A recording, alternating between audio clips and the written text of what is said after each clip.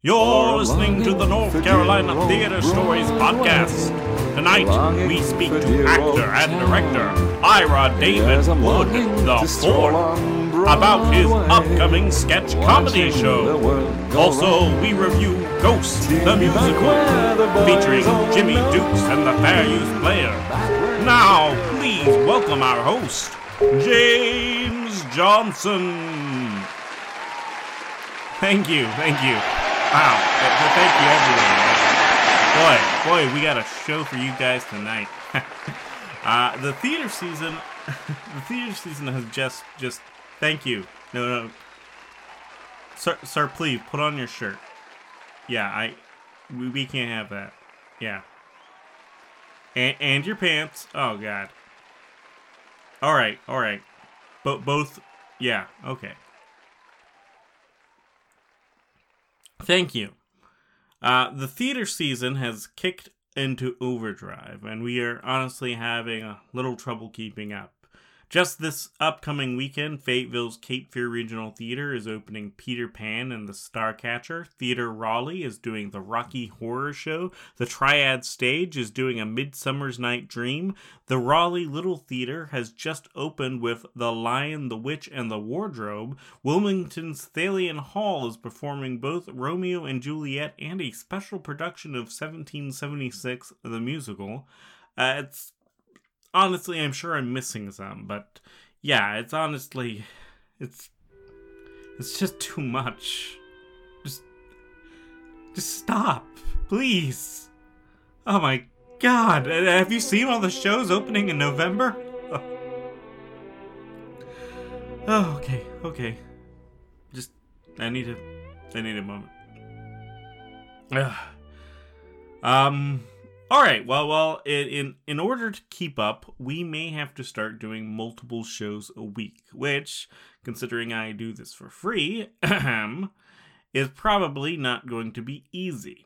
So if you are listening and you'd like to help us with this show, please do email me at nctheaterstories@gmail.com.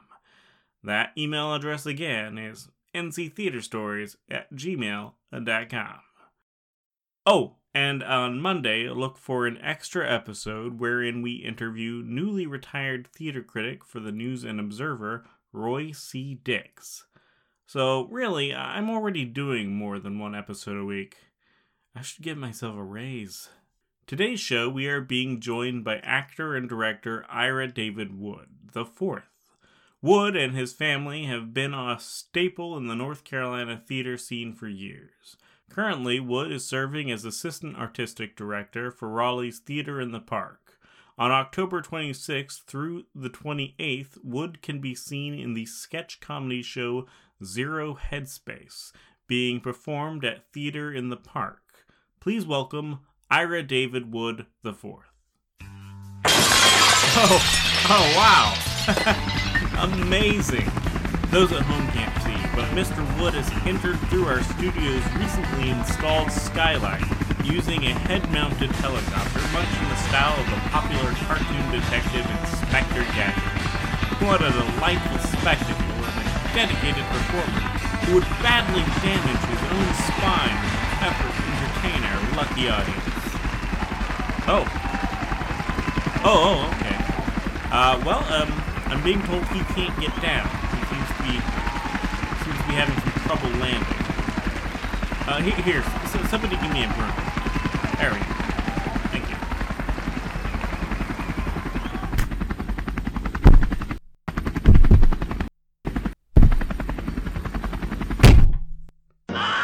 There you go. You'll never walk again, but you sure can fly. Thank you and welcome to our show. It's a pleasure to be here. This is a lovely studio you have. Oh, thank you. Yes, we've aired it out some. It smells better than it used to. So what can you tell us about Zero Headspace? Let's see. Well, Zero Headspace was I guess where it all started is me and Shane Smith and Phil Krul, who are in Zero Headspace and company members, we met at the DSI Comedy Center when Kevin McDonald from Kids in the Hall was teaching a 2-day comedy workshop. Mhm. And not too long after that, I ran into Phil just at a bar, and he said that he was thinking about putting a sketch comedy group together, and I had also been thinking about putting a sketch comedy group together. So we kind of joined forces, and we put feelers out for comedians and actors to come and were looking and shopping around for talent. At the time, we also had a whole bunch of writers involved, so it became quite a large production when it first started off. I mean, with a very Saturday Night Live-esque formula, where we had the writers' room, and we had the comedians and the performers. And the show went very well. Audiences really enjoyed it. And then we, with the time we had at Theater in the Park, it got shelved for a few years. And then we thought it was time to bring it back. So this will be our second time doing the show. And we've assembled a lot of the original people together. This time we don't have the writers that we did. So I've pretty much written the entire show except for one sketch. Oh, wow. I'm also directing it. I'm in it. I've done costumes for it. And so my hair has been turning gray. But I'll do it. But it's going really well, and because we're mounting it the weekend before Halloween, we've brought a few of the audience's favorite sketches back, but we've also written a lot that are Halloween themed. Oh, cool. So it's and it's just been shaping up really marvelously, and we've got some Brett Williams, who's just a fantastic local comedian, and is hysterical. Who's joined up with us, and so she was. It's going to be a great show. She was our guest just a short time ago. She was really hilarious comedian. So yeah. So you're writing, you're directing, and you're in the show. Are you the host of the show, or are you just, does the show have a host?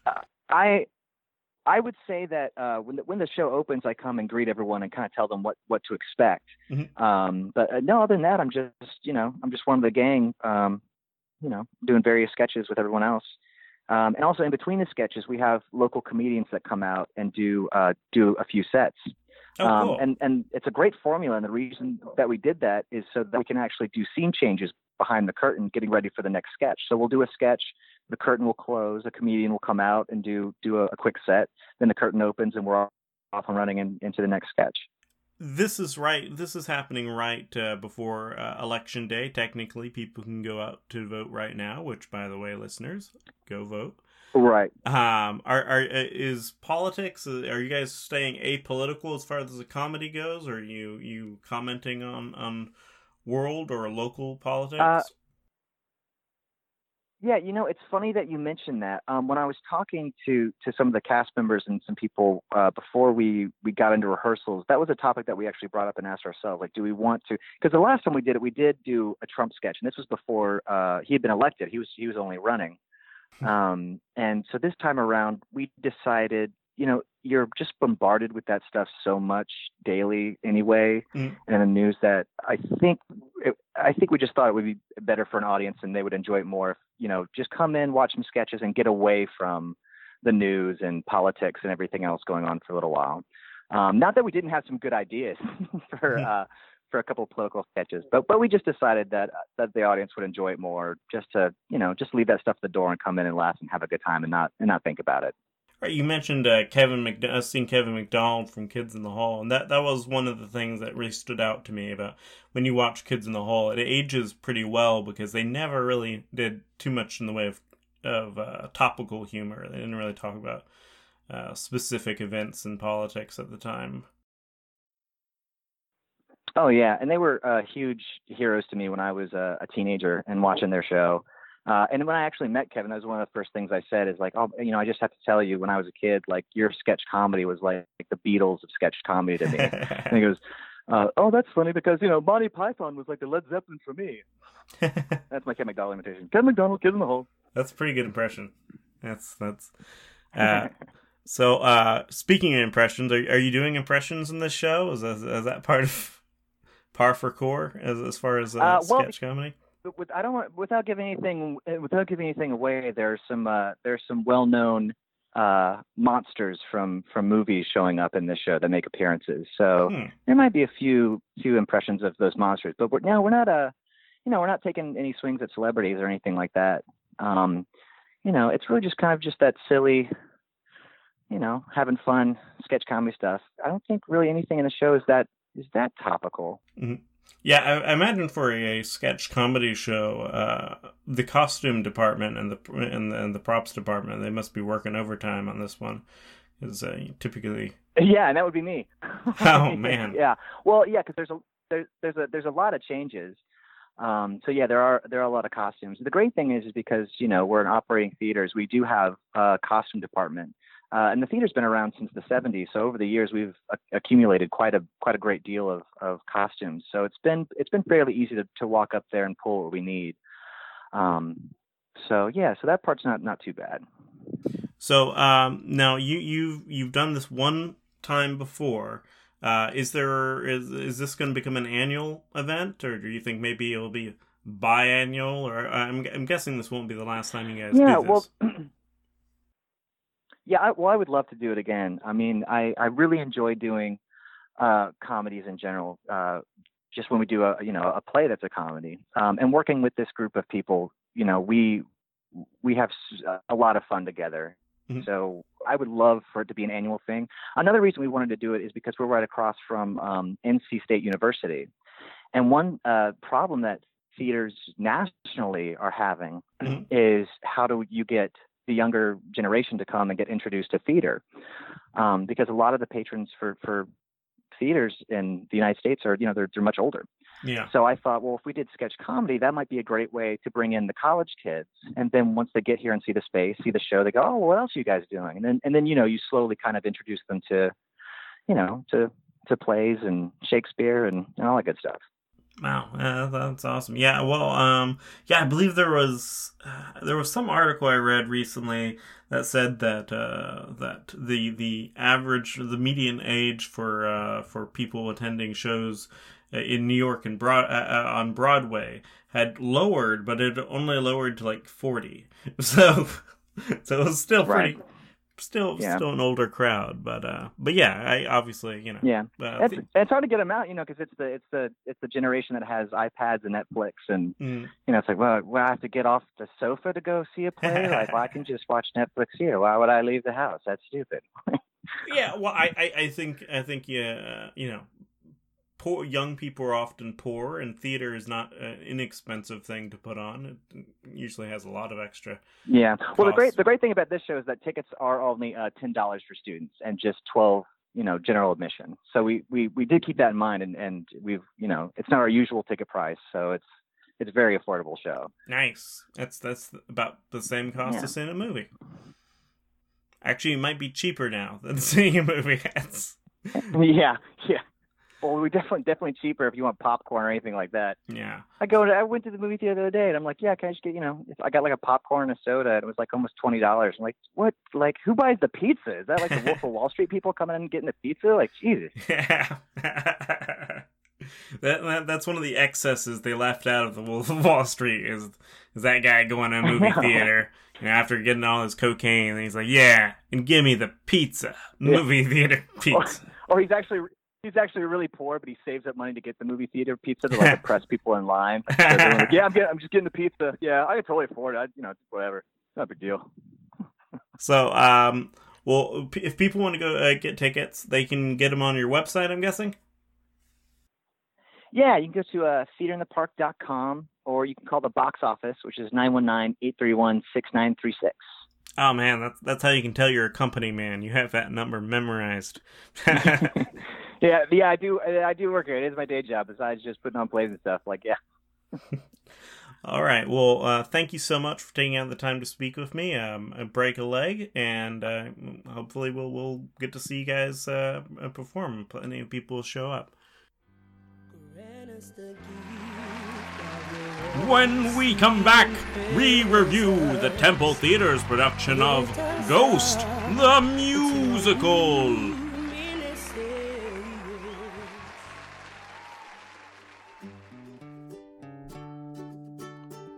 The following is a review for Ghost, the musical, being performed at Sanford's Temple Theater. The show opened on October 18th and will run until November 4th. For tickets, go to templeshows.com.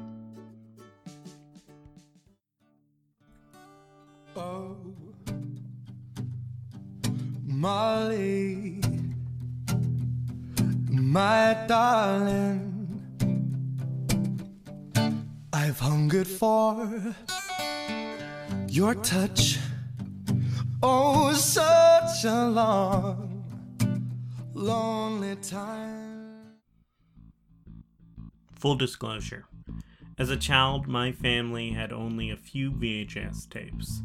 There was Aladdin, Robin Hood, Prince of Thieves, and the original 1990 release of Ghost, which Ghost, the musical, is an adaptation of.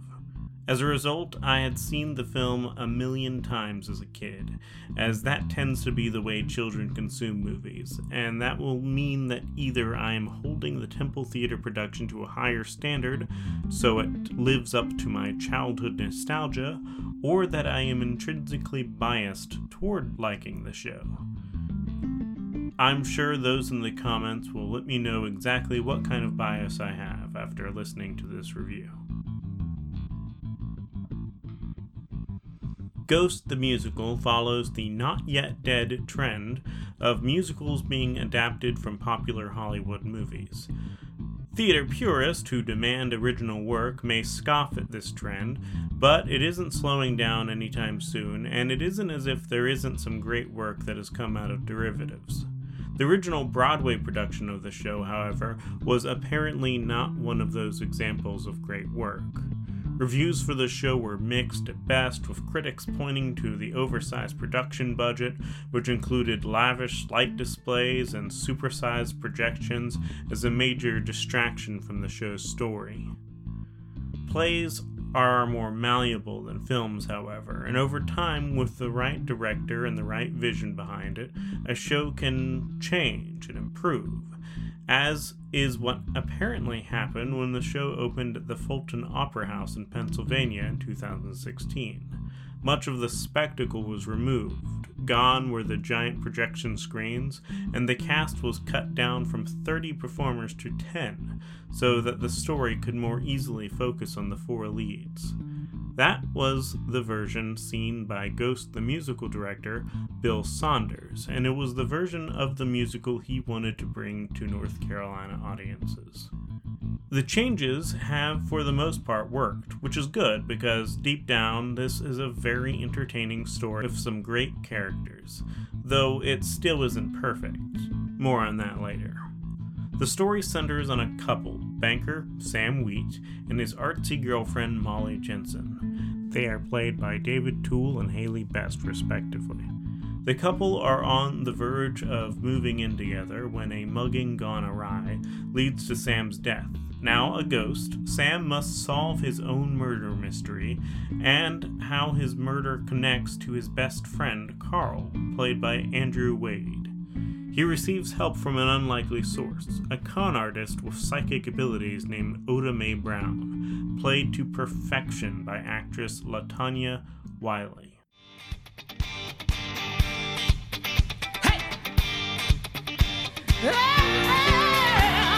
Mrs. Santiago, I'm Oda Mae Brown. I'm here to help bring your loved one down. Praise be to Jesus, let us pray. I believe he's gonna be with us today. Yeah. But there's no telling about those spirits up there. You can phone them up till you're blue in the face. They go shop and play bingo. With much of the spectacle stripped from the show, Saunders knew that it would live and die based on the performances given by its actors, and he selects an excellent cast to make that happen. I had previously reviewed David Toole's performance in Once at Theatre Raleigh only a few weeks ago, and was pleasantly surprised to discover that the talent and charm he showed off in that show was no fluke. Toole is instantly likable as Sam. He infuses the character with much more of a sense of humor and swagger than had been seen in Patrick Swayze's original performance. This is made even more impressive considering that Toole works at some big New York bank, and that alone should have made him unlikable. Best, meanwhile, is a wellspring of talent, doing a lot with a role that was honestly underwritten. Best has good chemistry of Tool, though she seemed to have pretty good chemistry with actor Andrew Wade as Sam's friend as well, so she may just be very good at working with other actors. Ironically, however, her blocking seems to have been designed to get her as far away from other actors as possible during her songs. For some reason, during every song, Best inevitably is singing out toward the audience, which makes sense in certain scenes when she is basically singing to an invisible ghost, but not in every single case. Best is a terrific actress, and I hope to see her do more in the future, hopefully in a role that gives her more to do. Andrew Wade, who I mentioned earlier, serves as Sam's best friend Carl, and he has to play a more complex role that I can't really get into without spoiling major elements of the story, but I will say that Wade is a natural leading man, and he was fun to watch on stage, particularly when interacting with Tool's Sam. Now, the standout here is absolutely LaTonya Wiley, in the role that Whoopi Goldberg won her Oscar for, Oda Mae Brown. Wiley previously had the Goldberg part in the stage adaptation of Sister Act, and it is no wonder, as very few actors can bring both the singing chops and the comedy chops required for these two roles. Wiley steals every scene she's in, and honestly the show didn't even feel like it had truly started until she stepped on stage. Like, the night I arrived, you should have heard the audience respond when Wiley came out during curtain call. If you're ever looking for an example of a standout performance, this one is it. The show's ensemble is also worth mentioning. Actor Tao Nun managed to derive some of the show's first big laughs in the role of the hospital ghost, and even gets a great song. We also get great ensemble performances from Jarrett Bennett, Hannah Duncan, and Najha K. Forby. One of my favorite scenes in this show was brought to us by actor Patrick Holt as a deeply troubled subway ghost.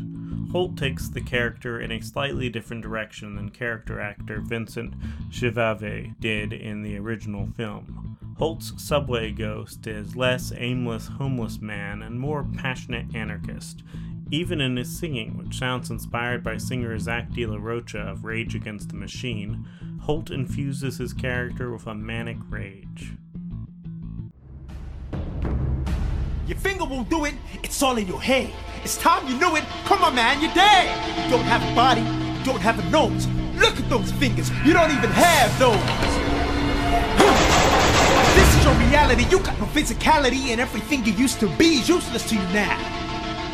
You croaked, you choked, you broke your past, got nothing on your ass. You hardly get started, then you dearly departed.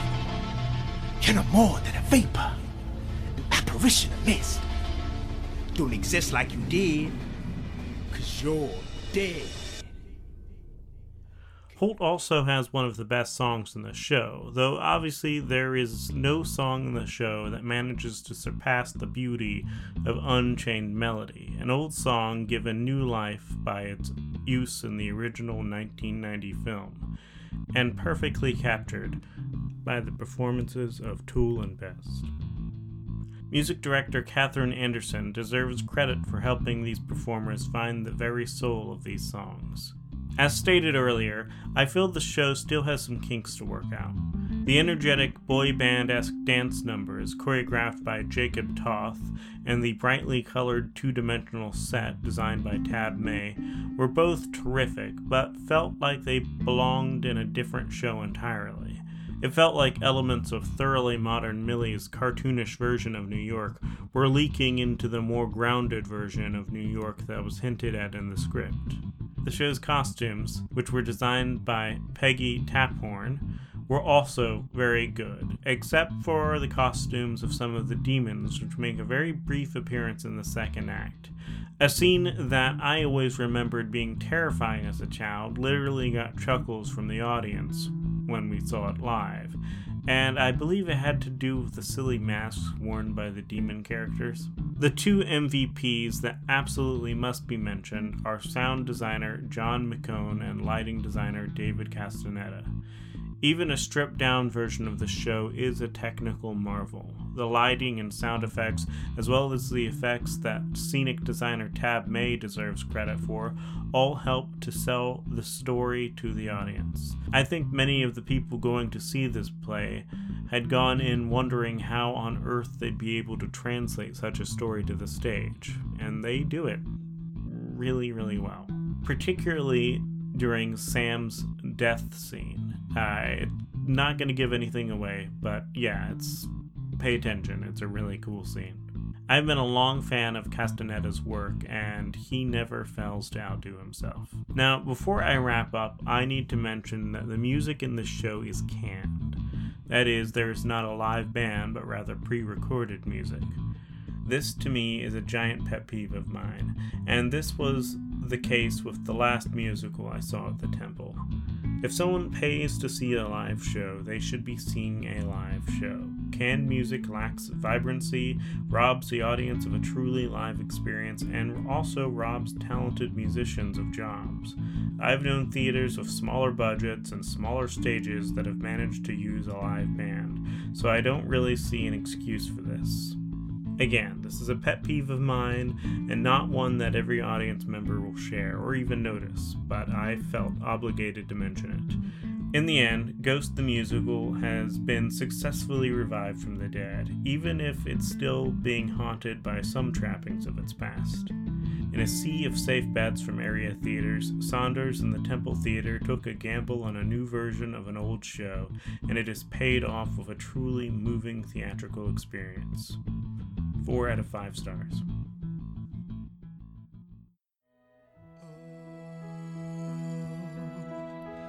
My love, my darling, I've hungered for your touch a long, lonely time.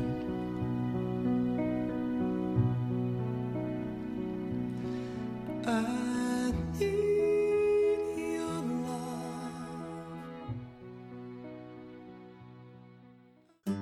All right.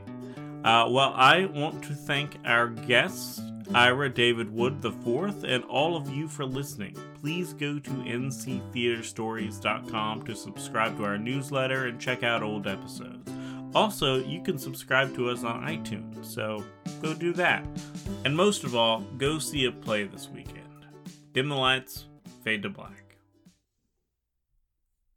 For I'm longing for dear old Broadway, longing for dear old town. Yes, I'm longing to stroll on Broadway, watching the world go